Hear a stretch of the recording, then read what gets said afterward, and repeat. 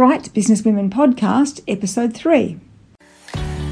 Welcome to the Bright Businesswomen Podcast, where we explore the backstories of successful business leaders, company directors, authors, speakers, creative geniuses, and professional service providers. Listen as we explore what makes these creative, lively, enterprising people tick. Expect the unexpected, true stories, life hacks, funny anecdotes, and even some outrageous controversy if we're lucky. I'm your host, Pauline Bright. Let's dive in.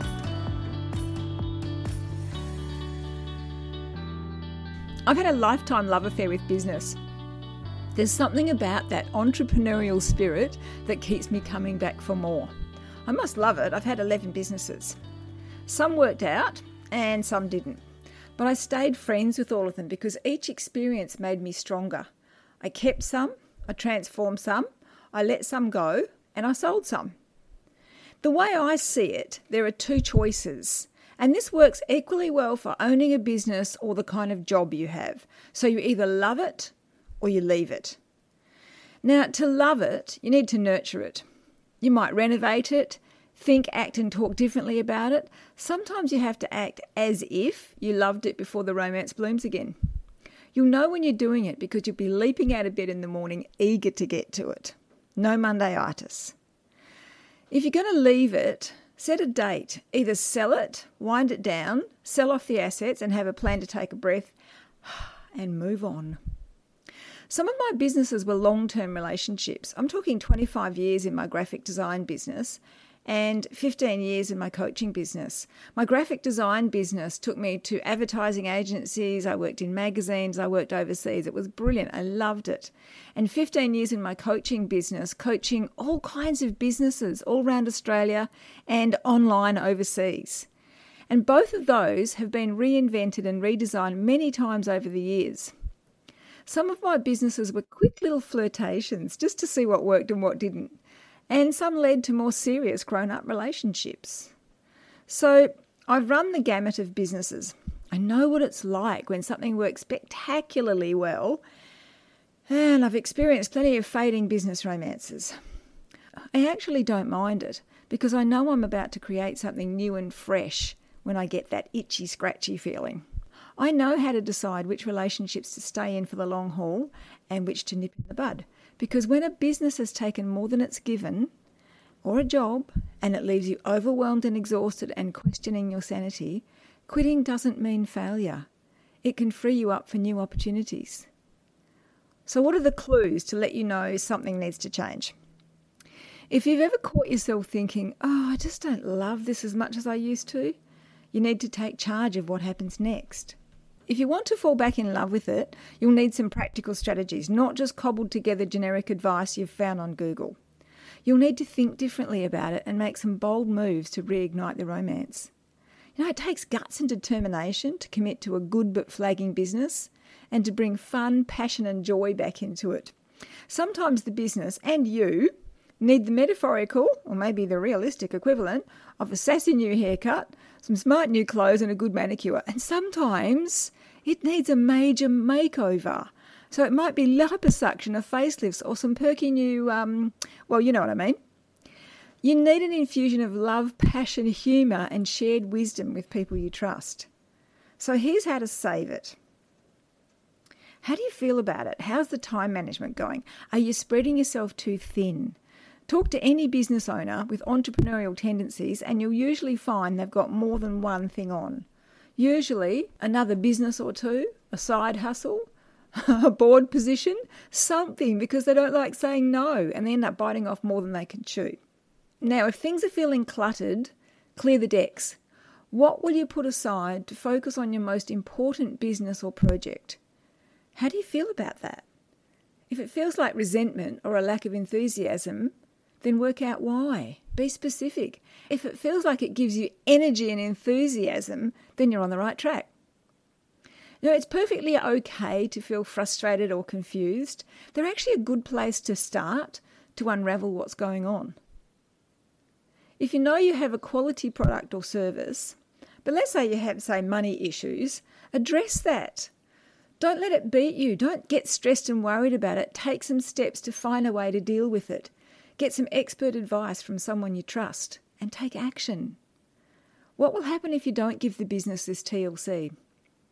Do you care if it fades away? How do you really feel about that?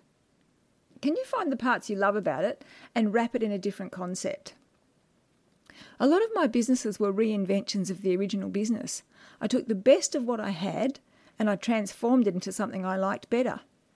A business that gave me the time, freedom and money I wanted, and with my heart in it, it always performed much better.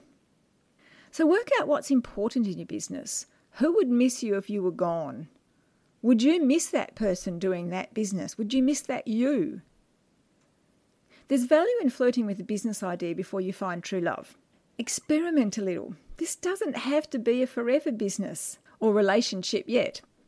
Lighten up and have some fun. Stop taking everything so seriously, especially yourself.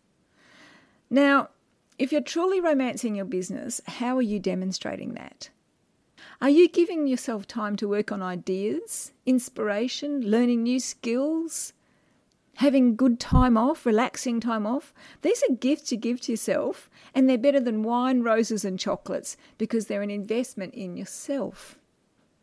Make some unbreakable rules around how your business needs to treat you so you stay in love, like work hours, your work environment, choosing your customers, the projects you'll take on. All sorts of components of your business can be wrapped in a rule.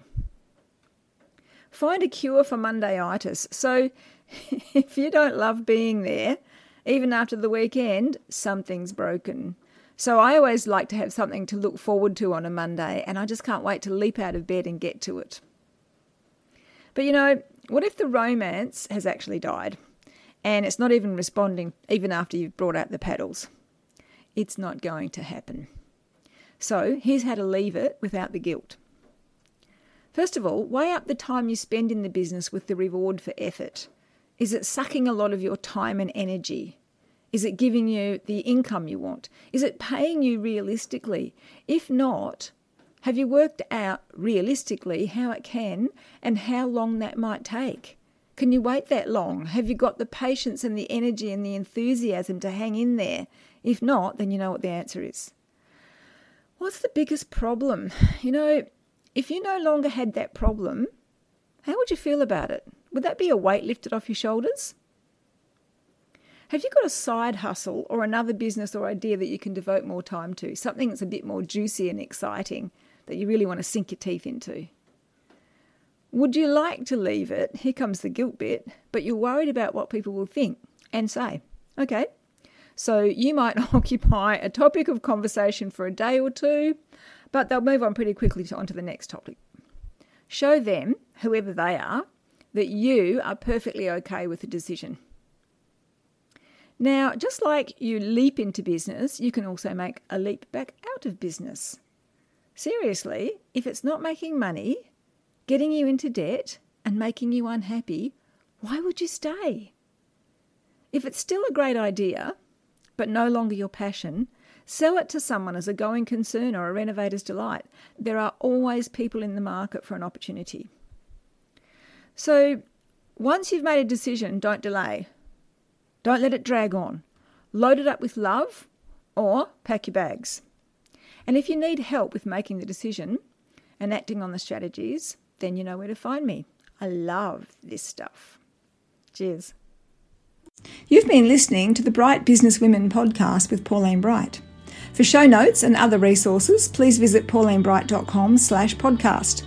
While you're there, subscribe for future episodes to not only listen to inspiring stories, but to dive deep into what makes you, you, and use your own unique backstory for positive impact. And be a great friend. Please share the podcast with people like you. The Bright Business Women podcast is proud to be part of the Experts On Air podcast network.